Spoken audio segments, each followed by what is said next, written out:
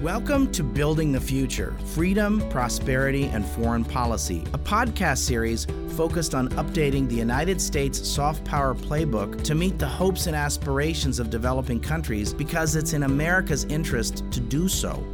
I'm Dan Runde, Senior Vice President at CSIS. There are a lot of global challenges out there, so let's get started. I'd like to let everyone know that this podcast will be moving to a weekly format starting next week. So our next episode will be with Diana Negroponte on April 28th.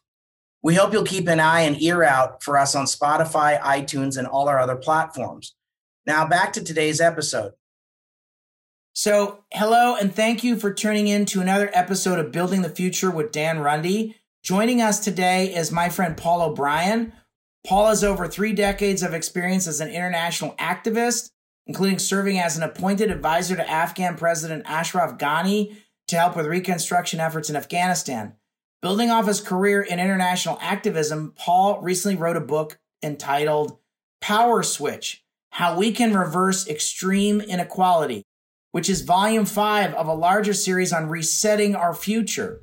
In the book, Paul discusses how COVID-19 can be leveraged to make substantial positive and sustainable change to the international order to address overwhelming global inequalities.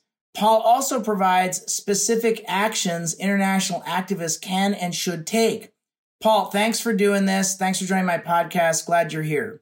Thanks for having me on, Dan. Always good to talk to you. Why did you write this book? Because of the moment. I wrote it over the summer. I started to get the feeling that Biden and Harris were probably going to squeak out the win on the presidential election, but I was far from confident that if they won, they were going to do enough to actually deal with the fact that we had significant power asymmetry problems in the world, which is a fancy way of saying there are too few people who have far too much both power and wealth, and not enough people who have the tools to be able to survive crisis. I also felt 2021 was going to be a year of convergent crisis, and it was either going to get a lot worse for people on the wrong end of vulnerability, or potentially it could get better.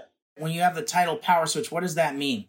Well, I work in a sector that's very uncomfortable with the word power. We talk a lot in development about empowering people, but anytime I hear somebody say, I'm interested in empowering people, I will ask them, so who's going to lose power in your scenario? And they always tell me, oh, no, we don't need anyone to lose power for people to be empowered.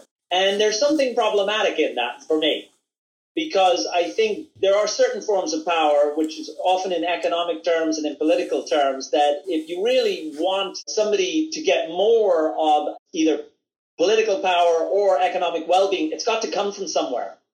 It's got to come from a more accountable institution, or in the wealth space, it's got to come from new sources of wealth or from sources of wealth being redistributed.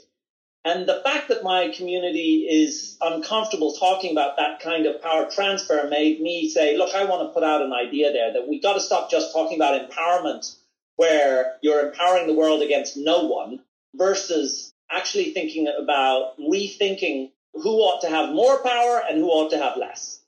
So how did COVID-19 impact your book?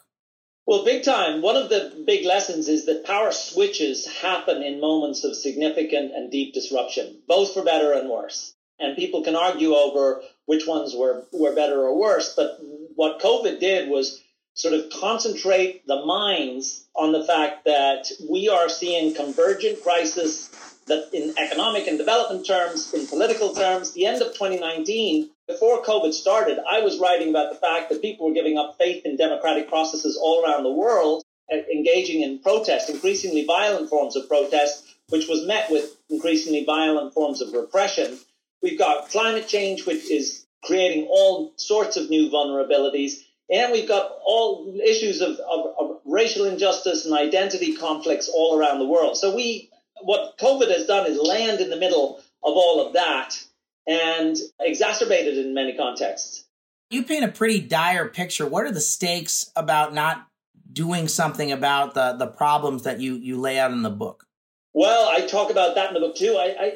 It won't go well. It certainly won't go well for people who are vulnerable, but it won't go well for the institutions that are supposed to be doing something about it. I think if either on the multilateral level or bilateral donor level, in the finance space or in the development space, if folks think they can bring incremental changes to meet the challenge of this moment, it's going to not just be bad for development outcomes and economic well-being of an awful lot of people in the tune of billions, but it's not going to go well for those institutions. A lot of our multilateral institutions now are septuagenarian. They're creaking along. They're increasingly questioned as relevant. China is waiting for no one, as you often write eloquently, in terms of how they'd like to see power distributed in the world. And the sort of the post-World War II, Bretton Woods, United Nations, and other institutions will not emerge from the next few years more relevant or more effective. It will go badly.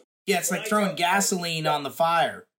Well, essentially, if you grasp the fact that moments of disruption is where you can actually get a lot of stuff done, then if there is leadership capable of showing enough ambition, next year there could be an appetite, a political appetite, for transformative agendas. And so that means big ambitions in the financing space. As you well know, it's very hard to convince folks in times of stability that we need massive investments overseas. It's very hard to get folks in the institutions to accept that we're going to need new financing tools. But right now, we're having conversations about things you can do with debt, things you can do with special drawing rights, things you can do with global taxes that are really creative and potentially transformative. And even on the aid side, where nobody argues that we don't need a scale up in aid, the question is will we be able to extract that kind of levels of investment from the current political debates? One of the things I was struck by in the book was your reference to sort of younger activists or a younger generation. I'm in the golden warm September of my years. I barely understand millennials, and I sure as hell don't understand Gen Z folks, Zoomers. So could you talk about that? Because it seemed to me that you seem to be either spending a lot of time with these youngsters. They seem to have a different mindset. And sort of there's a lot of assumptions in here about that they've got a different approach and that matters, because that's a universe I don't intersect with. And so I'd be curious if you could talk a little bit more about that. You're humble, Dan, but I think a lot of the things that you argue do actually resonate. And I am definitely in the September years too, but I work in an organization both filled with younger, brilliant minds and also that is committed to working with members and supporters who are young activists. So I get exposed to the ideas that they bring. I think one of the things they want is a new set of starting point questions before we get into what the big fixes are. They come out of the postmodern mentality, but they ask questions before they get to, well, hold on, before we transfer wealth from one place to another or change the rules. Who's doing it? Why are they doing it? What's their history? What's their agenda? And how are relationships between various groups going to be changed as a consequence, either intentionally or as a byproduct? So there's a lot of talk about decolonizing aid. What does decolonizing aid mean? I think a lot of it is about checking the mindset. With young activists, and you say, do you think that the world is a better place if everybody just goes home and ignores each other? Absolutely not. They're in contact with activists all around the world, engaging in new forms of partnerships. What they object to is the notion that we've got a whole set of solutions in NGOs that are going to export their brilliance and their ideas to a bunch of unsuspecting countries and folks who will then be the lucky charitable recipients of it as some kind of passive-aggressive, ongoing tradition of colonial behavior. They're tired of it. And the people they're talking to in these countries are saying, I'm sorry, we really don't need you to teach us how to fish anymore, okay? My line is, it's not your grandparents' developing world. It's richer, freer, more capable, with more agency and more options. What I've said to presidential candidates and policymakers is, if we don't meet the hopes and aspirations of developing countries, they'll take their business to the Chinese. Yes. So let's talk about China, because China's in the book a little bit, but as someone who's kind of like has China on the brain, like it wasn't kind of feeding my China hunger. So tell me, how does China fit into this conversation? Well, I think first it's already there and it's got a plan and it's pretty clear what the plan is. So the question at some level for me is, if you're a progressive activist and you want to contribute to a forward-leaning and relevant development agenda, what are you going to do about China? And you've got, in my view, a lot of our conversation, certainly in Washington, but even in the NGO world, has been a little short-sighted and perhaps not ambitious enough in providing, as you say, an alternative offer to developing country governments and civil society that now really have China on the doorstep, providing financing at scale, infrastructure at scale, opportunities for trade investment. I mean, if you look at the quarter-on-quarter growth this year of China, they're doing fine. Okay, so here's another question. When you talk to the young, is the finger on the scale, I mean, your finger on the scale is of democracy and markets, sort of an enlightened market capitalism with values and a social safety net and dealing with some of the problems of market capitalism. You're saying, and some of the intermediate institutions either to be updated or renewed. Am I putting words in your mouth? Is that fair? Or transformed, because they just aren't capable of addressing the needs of the moment. But yes, that's essentially fair. I do believe that markets should exist, but need to be regulated. And in the progressive world, which I like to think I'm a part of, that's a source of debate. Like, are markets per se bad? I happen to think they're not. I happen to think they don't self-regulate very well, and the corporations don't self-correct very well. I think they've accumulated so much power now that if we don't regulate them, it won't be good for most people. If you had a room of these progressive activists and they said, and I mean this, are you okay with a world run by China? What would they say to that? No, they would say they're not. But what they would say is you got to break it out. Because right now, look, nobody thinks that what China is doing with its own populations or on political rights is a good thing in progressive circles, whether Africa or Latin America or Washington or Europe. But what people are increasingly frustrated by on the economic side is the false promise of unregulated capitalism to give them enough economic opportunity to lift themselves out of poverty. We just published a report yesterday as Oxfam that of the more than $11 trillion that governments have spent on providing some level of COVID protection for their populations, a third of the world got zip, nothing, no protection from their governments. So I've had 500 Zoom phone calls. I feel like I'm global services on Zoom or executive platinum on Zoom. Do I get a prize for that, Paul? Do I get something? Do I get like a coffee mug or something? Could someone give me like a Zoom coffee mug? I need something for my 500th Zoom call. Dan's deep thoughts after 500 Zoom calls. Okay, so the first one is whatever Dan or Paul's social capital was on March 12th is kind of what it is today. Like, you can make new connections on Zoom, but I think psychologically or anthropologically, we actually have to have people to people. You can kind of do this, but it's harder, right? And so I feel bad for young people, I'll put that in quotes, who are starting out in their careers, who don't have a social network, professional networks. I think it's particularly challenging in this environment because of doing all the zooming around stuff. So that's my first deep thought. My second deep thought is, and I think we're going to use all sorts of Fino, think tanky terms like supply chain resilience or whatever. But I think there's going to be tectonic shifts in trade flows, subtly but real. I think it's going to drive new potential trade agreements. So I think you could see a new regional hemispheric trade agreement in the Americas. Every trade agreement has had a geoeconomic or geopolitical push behind it. And the geopolitical push is going to be like, I don't want to be dependent on China ever again.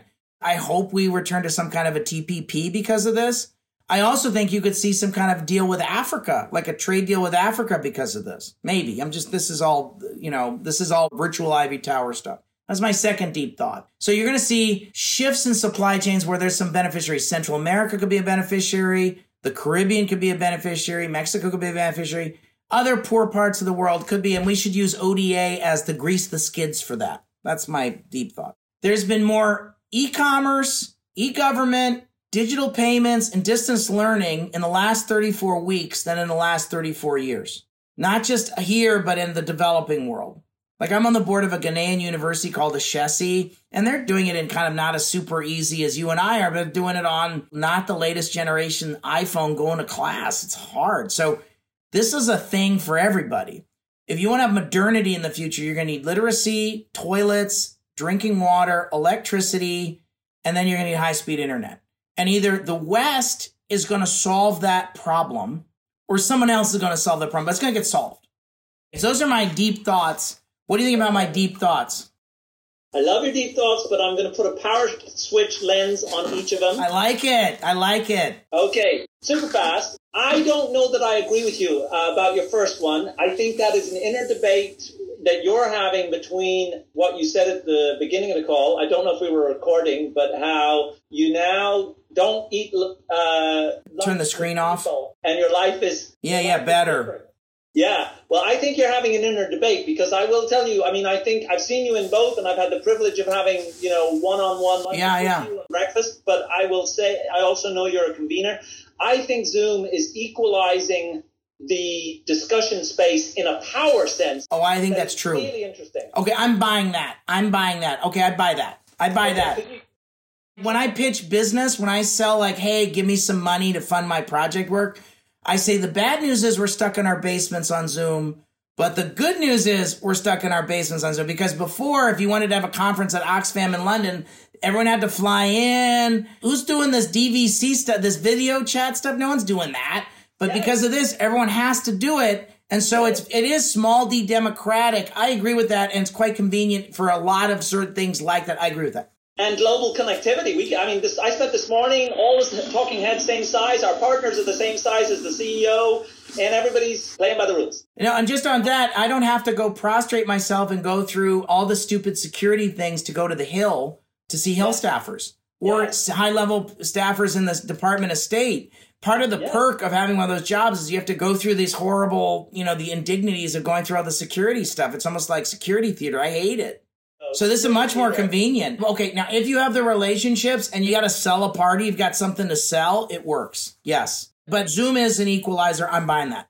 I do think that the challenge for the United States is, are we going to try and play China at the old game, which is since 1980, economic growth and how you can create as much of it as possible is the only real show in town, and we can create more of it than you? Yeah. Or do we concede that it's time to change the game? Because they're actually going to outgrow us for the foreseeable future. And if it's just about counting that, we're in trouble. But if we're trying to deal with the fact that we are running up against resource constraints of all sorts, planetary, minerals, and others, and it's about regulating the rules and changing basically what the game is so that it's a race to... The big debate with China is always, are we actually in a great game that is a race to the bottom, where there's going to be lots of collateral damage? Or can we actually challenge them in a race to the top where we decide what the game is? And if we could do that and you play on the United States' greatest strengths, I think it could be really good to have China being pushed and pushing us. But we won't beat them if it's just like unregulated economic growth and who do you know in a ministry, because they will have bigger checkbooks. And they don't play by the Marquis of Queensberry rules. Exactly. So I did something on this in April, and Samantha Power actually picked up on this too. Great minds, I guess. That I think we got to get back at the front of the parade on anti-corruption work, not because it's the right thing to do, but because of great power competition. I think the optimist in me, because I had been pretty doomsy. Yeah, this was like a super doomsy-ish. It's smart, it's interesting, it's not where I'm at, but it forced me to think, and that's why I wanted to do this. And I bought your book. Maybe it's doomsy-ish to get people to change. Is that why you took a doomsy-ish approach? It does get a little more optimistic. And I actually quote, it got so optimistic towards the end that my main quote, you know how you have a quote at the beginning of the book? Yeah. My main quote is, most pessimists are right, most optimists are wrong, but most of the good stuff ends up being done by optimists. Yeah. It's true. That's Tom Friedman, right? Yeah, that's good. It's a good quote. I do like it. So when I start to get optimistic, it's the same as, in a way, as the last points you make, and I think they are real epiphanies. I would describe them, because I'm sort of into this power lexicon, as phenomenal democratizing forces. E-commerce and what is going on, and the fact that the whole game is going to focus around who's creating the electronic and internet rules, access, technology, and institutions. They are potentially the new transformative democratizing forces in our world. I mean, there is this story to be told that we are now, and this election, somebody's unhappy, somebody's happy, but it was without doubt a different level of public engagement on all. 70% voter turnout. Yeah. Historic, more than 100 years. You had some interesting solutions, Paul. I'm actually coming around to the idea we're probably going to have to spend more money, 10, 20, 30%, 40% more money in our foreign aid budget from a great power competition place. I wouldn't have said this 6 months ago or a year ago. So that on itself, I kind of did an article about gaming out. What's it cost to pay for every person to get a vaccine in the world? We've spent $20 billion on polio since 1988. That's globally. The United States alone in the last 20 years has spent $100 billion on PEPFAR. I think it's somewhere, depending on we're paying for cold chains or not, that's kind of a range. I know that's a big range, but we're probably on the hook for several $1 billion a year for 3, 4, 5 years over and above whatever we're spending, just to answer the mail on that. But I would also say, okay, there's other things we ought to be thinking about. Youth bulge in Africa. My view on migration is we're going to promise migration until countries hit $8,000 per capita. So you had some suggestions here in addition to what you said something about, talk about debt relief. Because I think, is there a conversation to be had about, we had debt relief 20 years ago. Is this a moment where we need to have debt relief? Totally. So I think debt relief is the smartest thing you can do in one sense. Nothing has to happen to move the money from A to B. As soon as a country confidently gets relief from debt, they can put it straight into their public health systems. They're holding it back in their treasuries. They're holding it back because they're worried that actually the relief is short term and the payments are just going to accrue and the bondholders are going to be unhappy. So unless they get a level of debt relief that gives them confidence, then they're not actually willing to do it. If you do give them confidence, and what does that mean? First, you got to cancel, not suspend, because suspension just means the minister postpone it by 2 or 3 years. Yeah. Second, you got to talk to the credit agencies, because a lot of these countries, particularly in Africa, they won't take the shorter term relief you offer them because it'll hurt their credit ratings and they won't be able to get private credit. And there's just too much money out there, either from the Chinese or from private creditors, that they want access to. They don't trust the big money is going to come from multilateral or bilateral institutions in the governance sense. So we need smarter and more ambitious thinking on debt. So when it comes to debt or special drawing rights, which is another way to unlock trillions of dollars, or scaling up aid 3 or 4 times so that we can compete for the attention of countries who are looking at the Chinese offer, it's not looking really good unless you get some more attention to the issue now, which is why I wrote the book. It's going to need a level of pushing. What you hear from the Biden folks who are internationalists and who know we need big solutions is, yeah, we agree with you, but you're going to have to make us do it. Politically, it's not feasible. Okay. So here's what I would say. I would say that I feel like I'm like the George Bailey of globalization, staying in the village in Bedford Falls, trying to stop a run on the bank on American leadership at the savings and loan on American leadership. That's what I watch that film every Christmas. That's my favorite movie. There's this fabulous book about the history of the Marshall Plan and Arthur Vandenberg, who I knew nothing about 3 years ago. I'm fascinated about Arthur Vandenberg and Henry Cabot Lodge. I just finished a biography of Henry Cabot Lodge. These are internationalist Republicans who really helped build the UN and others. They basically said, we're going to have to scare the hell out of the American people. So my view is we have to decide, when I went to them and said, are you good with having the Chinese run the world? Republicans will say, I don't want that. So I think we have to come up with a set of steps. My view is the COVID vaccine thing is part of that. So I've moved them on that. I keep playing the China card. And I'm not sure we're going to max out the China card anytime in the next 10 years. And I don't think it's irresponsible to do it because I think it's true. So my view is I think that people are open to all sorts of stuff if you frame it as you need to do this as part of responding to the China threat. If you said, how am I going to move Lindsey Graham or Tom Cotton or Marco Rubio? It's going to be that. Am I going to Mike Gallagher? How am I going to move him? It's going to be that. Paul McCall, these are serious people. McCall, we can move them. McConnell, we can move these folks, but it's going to be that. Fine, that's fine. I love it. I'll tell you why. Because I think what's in your writing as well as in what you're saying now, at the heart of the Great Game thing is 2 phenomenal development principles that will be really good for a lot of people. One is, if you want to win against China, you got to think long term. You can't think tomorrow because this is going on for decades. So it will get people to This is a 30-year project, right? Huh? This is a 30-year project. Yes, at least. So that's good. Second thing is, if you start from the real question is, developing country leadership and populations have a choice now. And they didn't have a choice before. 10 years ago, they didn't have a choice. Today they have a choice. So the fact that we're starting from their choice and how they would like to develop, and we want to provide a better offer than is being offered by China. The power dynamics in that whole sentence are wonderful. They start by placing them at the center, and they recognize that they're choosing. We're coming from different places. to use the lingo, but we're kind of arriving at an interesting, similar zip code. So I think this is a to be continued because I know we've got to end it at 3:45. This is great. I always think you're a really interesting, creative mind. It's always interesting to be around you. I bought your book retail. I read it. I was interesting. I even marked it up. I took it seriously. All right, Paul, this was great. Thank you. What a pleasure. Nice to see you. Thanks, Dan.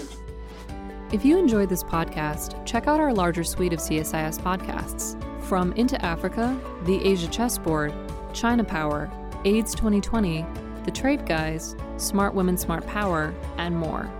You can listen to them all on major streaming platforms like iTunes and Spotify.